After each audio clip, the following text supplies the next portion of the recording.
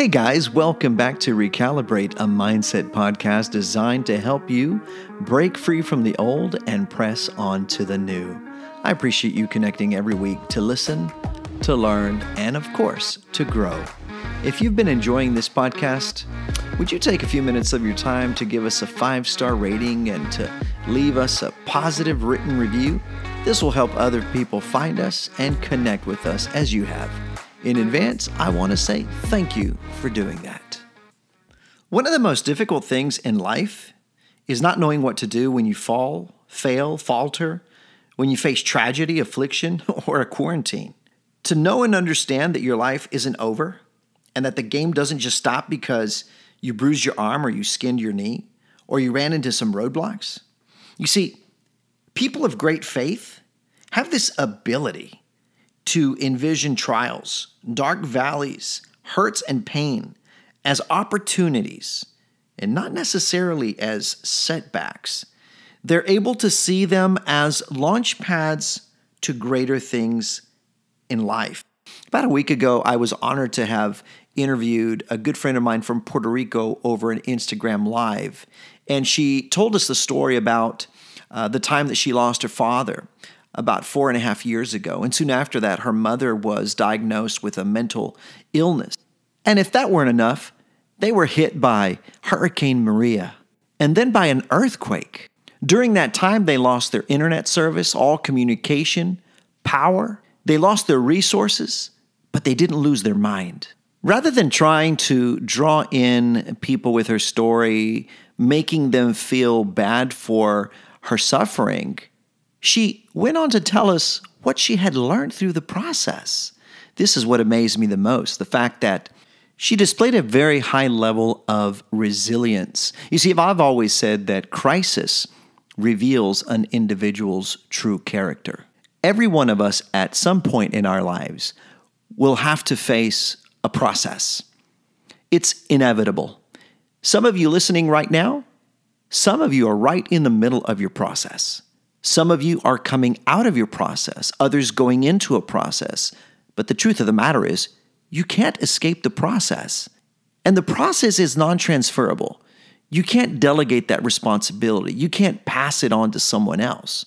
You have got to go through the process. And if you go through the process with the right mindset, you will come out stronger on the other side.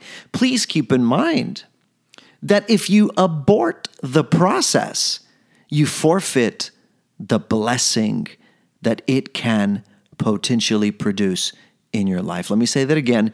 If you abort the process, you forfeit the blessing. To speak to you today about the power of process, I would like to use David out of the Bible as one of the key characters. Now, I love to talk about David. You see, but David is a man after God's own heart. I love to talk about David because God selected him against all odds. You've probably read his story. He was the rejected brother in his family, the 8th son of Jesse. He wasn't preferred by his father, and he was not embraced by his brothers. And yet God, now listen, and yet God had an amazing plan for his life. He was someone that everyone looked over, frowned upon. They never thought he would amount to anything in life. I mean, come on, let's face it. He did not have the proper characteristics that would qualify him to succeed in life. I mean, come on, the kid wasn't tall. He wasn't strong. He wasn't built. He didn't have a strong jawline. He didn't look athletic. On the outside, he looked like the least likely to succeed. His family sent him out to the field to feed the sheep, to shepherd, to shovel up sheep dung. They treated him as a worthless child, and he was always under the shadow of his brothers, running errands for them, going here and there. But you know what? But God had a plan for his life, and that changed David's story. You see, Jeremiah the prophet, he wrote, "Before I formed you in the womb, I knew you. Before you were born, I set you apart." That's Jeremiah 1:5. You see, when God fixed his eyes on David, he said, "I have found a man after my own heart." He calls David a man, and he's only a child. But because God calls the things that are not as though they were. He knows he has the power to make it become what he says. So God will speak to you about your future when you are wrestling with your past. God will be talking to you about your destiny when you're still struggling to let go of your history. I want to encourage you today, whatever your process has been, whatever has afflicted you the most, whatever you're still holding on to, I encourage you today to let it go.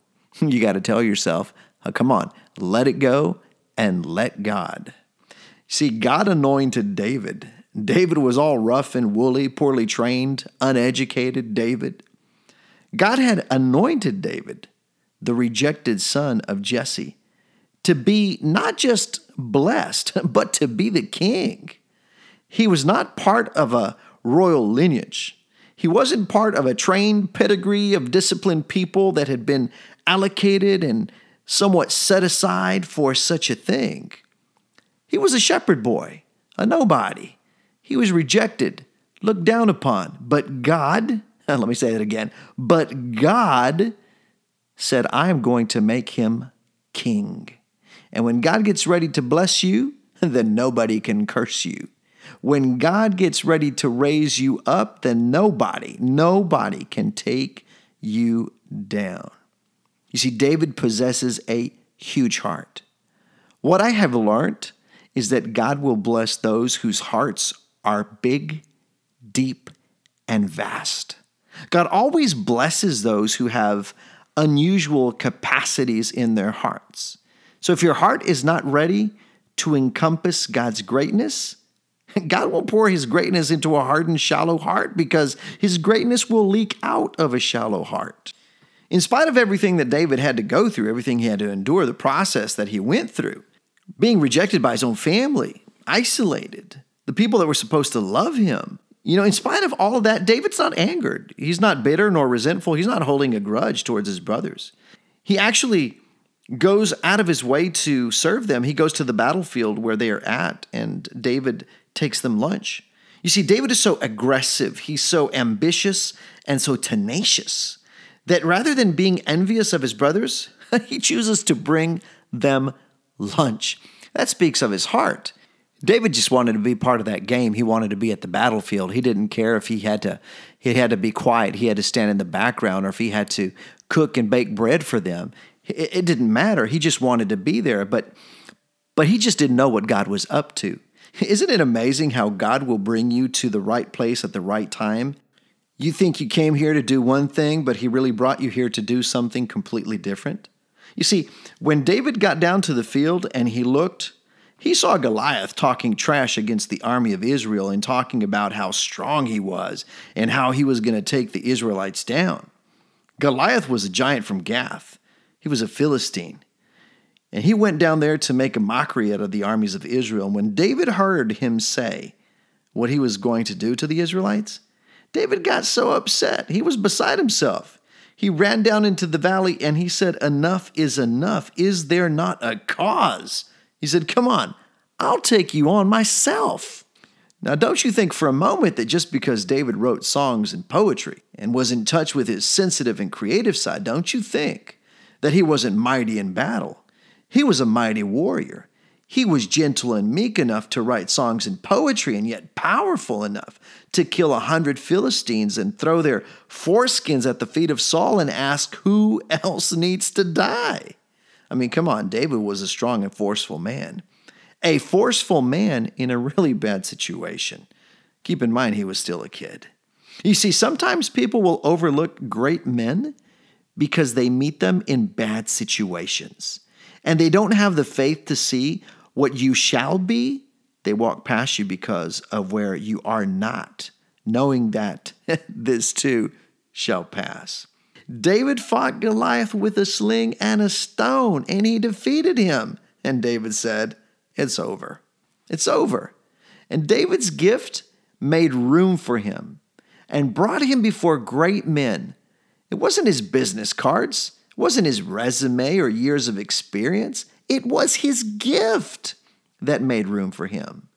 If God really puts something in you, it will make room for you. Let me say that again. If God puts something in you, that thing you put in you, it will make room for you. You see, David was rejected and afflicted, but he didn't let any of that cause him to become hateful, bitter, vengeful. So let me ask you a question. Are you big enough for what God is about to do in your life? Or are you still stuck on something? Are you stuck on a stage of unforgiveness? Or are you stuck on something that happened 10 years ago? There's a story about a tribe that lives on the other side of the world, and every day they wake up and they go out hunting for monkeys. But they know that monkeys are quite astute. They're smart. They're quick. They're sneaky. And these monkeys, they know the tribesmen, so they go up to the top part of the rainforest canopy. That's the safest place to be because they know that these tribesmen shoot darts, and they are pretty good at it. So what the tribesmen do in order to lure the monkeys down from the top of the trees is they will find a coconut, they will put a hole in it, hollow it out, and they will fill the coconut with the monkey's favorite fruit. They will tie the coconut to a low-hanging branch, low enough for them to reach with their darts. And as soon as the monkey picks up on the scent, they pick up on that delicious fruit. And because they're such curious animals and they are quite smart, they immediately start to descend from the top of the canopy all the way down to the lower branches. And upon finding the coconut, they will stick their tiny little hand flat all the way into the coconut. And as soon as their hand is inside, they will grasp the fruit and forming a fist. When they form a fist and they try to pull their hand out of the coconut, guess what? It no longer fits. It's too big. Keep in mind, when they put their hand in, they put it in flat. But when they're trying to pull it out, they're making a fist. They're holding on to the fruit. And there's no way, there's no power that's going to make them let go of that fruit. They want to eat it. The monkeys then notice that the tribesmen are starting to position themselves with their dart guns, ready to shoot them and to kill them. And although the monkey understands what's about to happen, the monkey is unwilling. Now listen, is unwilling, not unable, unwilling to let go of the fruit. And what ends up happening to the monkey is they end up dying. They end up dying simply because they were unwilling to let go of the fruit. So how does this story apply to our lives? Well, it's pretty simple. You see, the fruit represents our past, our history, hurts and pains, the things that we are unwilling to let go of, that we keep holding on to. And perhaps it's something that happened 5 years ago, 10 years ago, 20 years ago. We don't even know at times when it happened. We have forgotten, but yet we continue to hold on. And as we hold on, we progressively, very slowly die. And I'm not necessarily talking about a physical death, but I'm talking about an emotional death. I'm talking about a spiritual death. You see, David did not hold on to those things that could have had the potential to entrap him, to keep him stuck in a rut, not moving forward. You see, God wouldn't have anointed David had he been holding a grudge on everyone and the things that had happened in his life. David was quick to let go of those things and allow God to work in him and through him. So let's fast forward from the valley where David slayed the giant to a place called Ziklag. You see, David is no longer at this point a boy. He is now a courageous warrior leading an army. He has come to Ziklag with his wives, his army, and their families. They've been camping out for about a year and 4 months.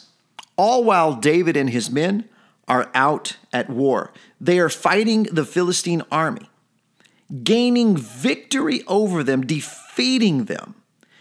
When they come back to Ziklag, what would you expect if you're coming back from war, if you're coming back from a victory?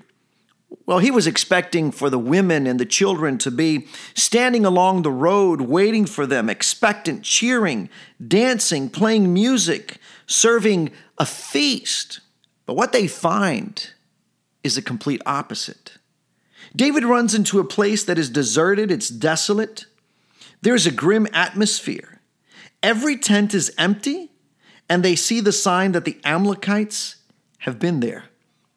They were the most fierce enemy Israel ever had because they were specialists at preying on their vulnerabilities. You see, they would go after their weakness and not their strength. That's why they took the women and the children. They weren't brave enough to fight the men. They went after the weakness of Israel to destroy it and to break it down. And when David comes home from fighting the Philistines, he runs into a ravaged house, a destroyed village, women and children snatched out of the house, and it all happened in Ziklag. You see, Ziklag, my friends, is the place in your life where you are afflicted to the point of death. Now listen, I don't know what your Ziklag looks like. It could be that you come home feeling like you have gained the world, you have won the battle, you have defeated the armies, and you come home to a desolate place. That could be your Ziklag. Your Ziklag could be a point in time in your childhood when you were beaten and abused. That could be your Ziklag. Everyone at a point in time is at Ziklag. And everyone's Ziklag is different. It's what I mentioned at the very beginning of this episode. It's your process. And remember, your process is non-transferable. It's non-negotiable. It's your process. And the process sometimes feels painful. It feels like the point of death. But only if you are resilient enough, strong enough, courageous enough, tenacious enough to overcome Ziklag will you come out stronger. Don't expect a crown until you have been to Ziklag. Don't expect to get it for nothing. You see, nothing comes easy. Nothing comes without a struggle, my friends. Nothing comes without conflict. David comes back from the battle looking for comfort, and he runs into conflict. Have you ever gone looking for comfort and ran into conflict? If you're not careful, you can get to the point where you stop looking for comfort because you get so used to conflict and you don't even expect things to ever get better.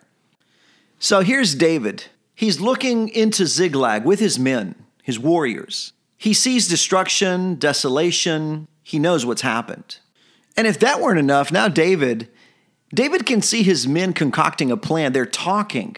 But he's not included in the conversation. You see, all of these men have gathered to put the blame on David, the leader. They're saying if it hadn't been for David and his decisions, we would have our families. We wouldn't be in this situation.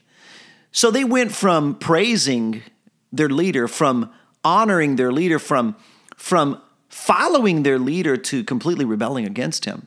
So now they're talking about stoning David. They want to kill him. And so the Bible goes on to say that David was greatly distressed over what he was seeing and what he was hearing. His own people, his own family had turned against him. That's a painful thing. It's a painful thing because it's hard to fight the people that you love. Some of you know what I'm talking about. You survived something. You overcame the affliction, and the people you thought would be happy for you, they're not. It seems like when you're at the top of the game, you are everyone's favorite. But once you fail, you fall, you falter, or you face some kind of affliction, it seems like they completely forget about who you once were. And isn't that the truth? That's why you should be careful with the accolades of people. People will change in a blink of an eye.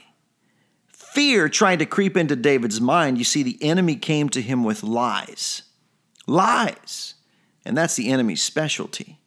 On a daily basis, we are presented with multiple opportunities to allow fear to dominate us. And that's all the enemy is looking for, an opportunity to infect our minds with thoughts of doubt, fear, and despair. But, and here's the big but, the Bible says, we have not been given the spirit of fear or timidity, but of power, love, and a sound mind. You see, our default mode is not fear. Our default mode is power, love, and a sound mind.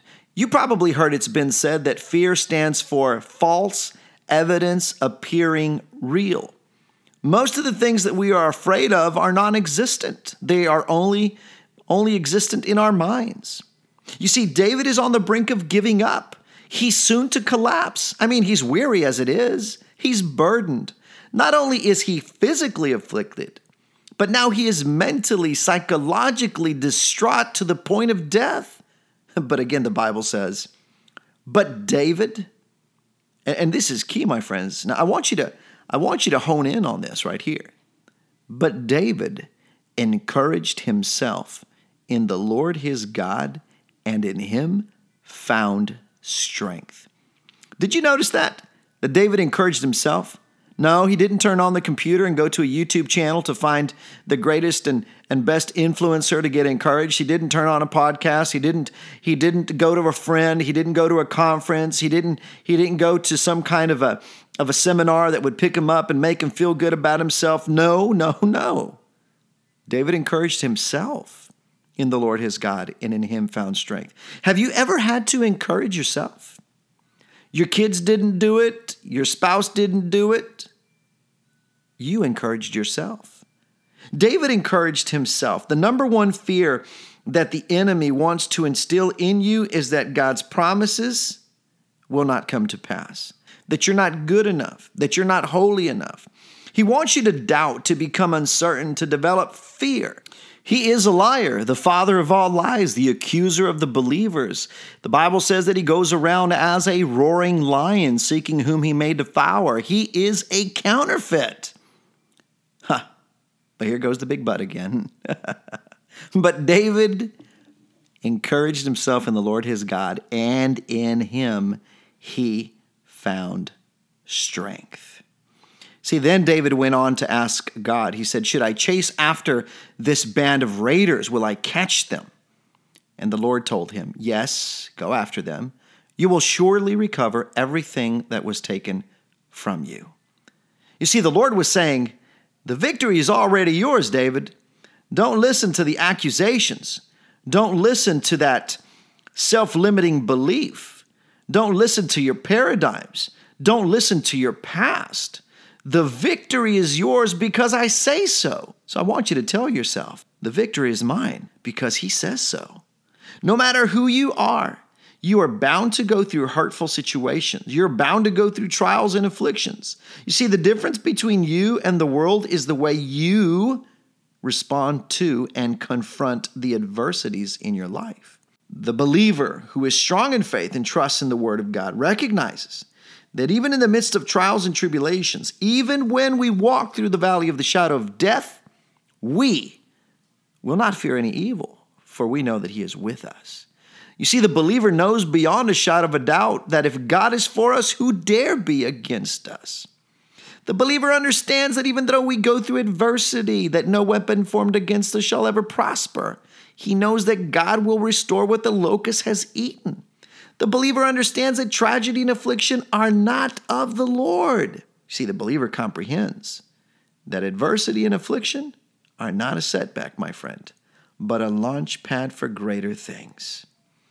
It is in the overcoming of that thing in which we gain promotion. Don't you think for one moment that because you're going through adversity that you are not blessed. Don't let people try and convince you that you're being afflicted because you're out of God's will. Jesus was doing the will of the Father, and he had to face affliction. The Bible says that Job was a faithful servant of the Lord, and he was afflicted. When the world sees a curse in your situation, you should rise up and see opportunity. God will use what the enemy intended for evil, and he will turn it around and use it to purify you, grow you, and see you mature spiritually. You see, through the suffering, God will show you things that other people cannot even comprehend. They can't criticize you. They haven't walked in your shoes. But when you walk, make sure you walked fully clothed in the armor of God. No matter what you're going through, the more you rise up in faith, the more the enemy will attack you with his fiery darts, and it is only the armor of God that will extinguish them. If he can manage to demoralize you, to cause you to lose all hope, then he has made you his prisoner. You end up like the monkey holding onto that fruit in the coconut. When you received Christ, your heart got saved, but not your mind. Paul writes to the Romans, He says that we must be transformed by the renewing of our minds so that we may test and approve God's perfect, pleasing, and good will for our lives. He's basically saying transformation through the Lord comes into your heart, but the transformation of the mind is a willful action that each and every one of us decides to make. So stand firm. Keep in mind that you can't be a winner if you haven't been in a contest. Come on, you can't be a conqueror if you haven't had to face a conflict. You can't have the victory if you haven't been in a fight. You can't have a testimony if you haven't been through a test. And you surely can't have a message unless you have been through a mess. Now understand this, that the greater the conflict, the greater the conquering. The greater the conquering, the greater the victory. It doesn't have to be a big conflict, you know. It can be something simple like, I made it to church, but you don't know what I had to go through to make it to church. Or I got a job, but you don't know what I had to go through to get a job. Or I kept this marriage despite of all the conflict, but you don't know what I had to do to keep this marriage together. In other words, somebody else's normal is your miracle. So don't let people look at you funny when you praise. They can't understand your praise if they don't understand your pain. They don't understand your agony, your suffering. You got to tell yourself, I will praise the Lord at all times, even in the midst of hell and high waters. I will praise the Lord. You've got to command every fiber in your being to praise the Lord. It doesn't happen automatically every morning. You've got to command every fiber in your being to praise the Lord. Now, I'm about to say something that might ruffle somebody's feathers, and that's okay, but I want to say this, that God's not interested in your circumstances as much as He is interested in using your circumstances to make you more like His Son. Look at the affliction through the eyes of faith. When people see death, God envisions life. When others see destruction, God envisions new creation. When others see human suffering, God envisions healing. When others expect failure, God envisions victory.